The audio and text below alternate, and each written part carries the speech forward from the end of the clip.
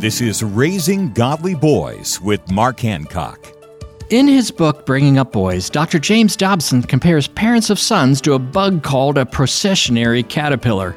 A scientist once tested these caterpillars by making them walk in a circle with a food source in the middle of their circle. The caterpillars just kept following each other instead of stopping to eat, and eventually died of starvation right next to a food source.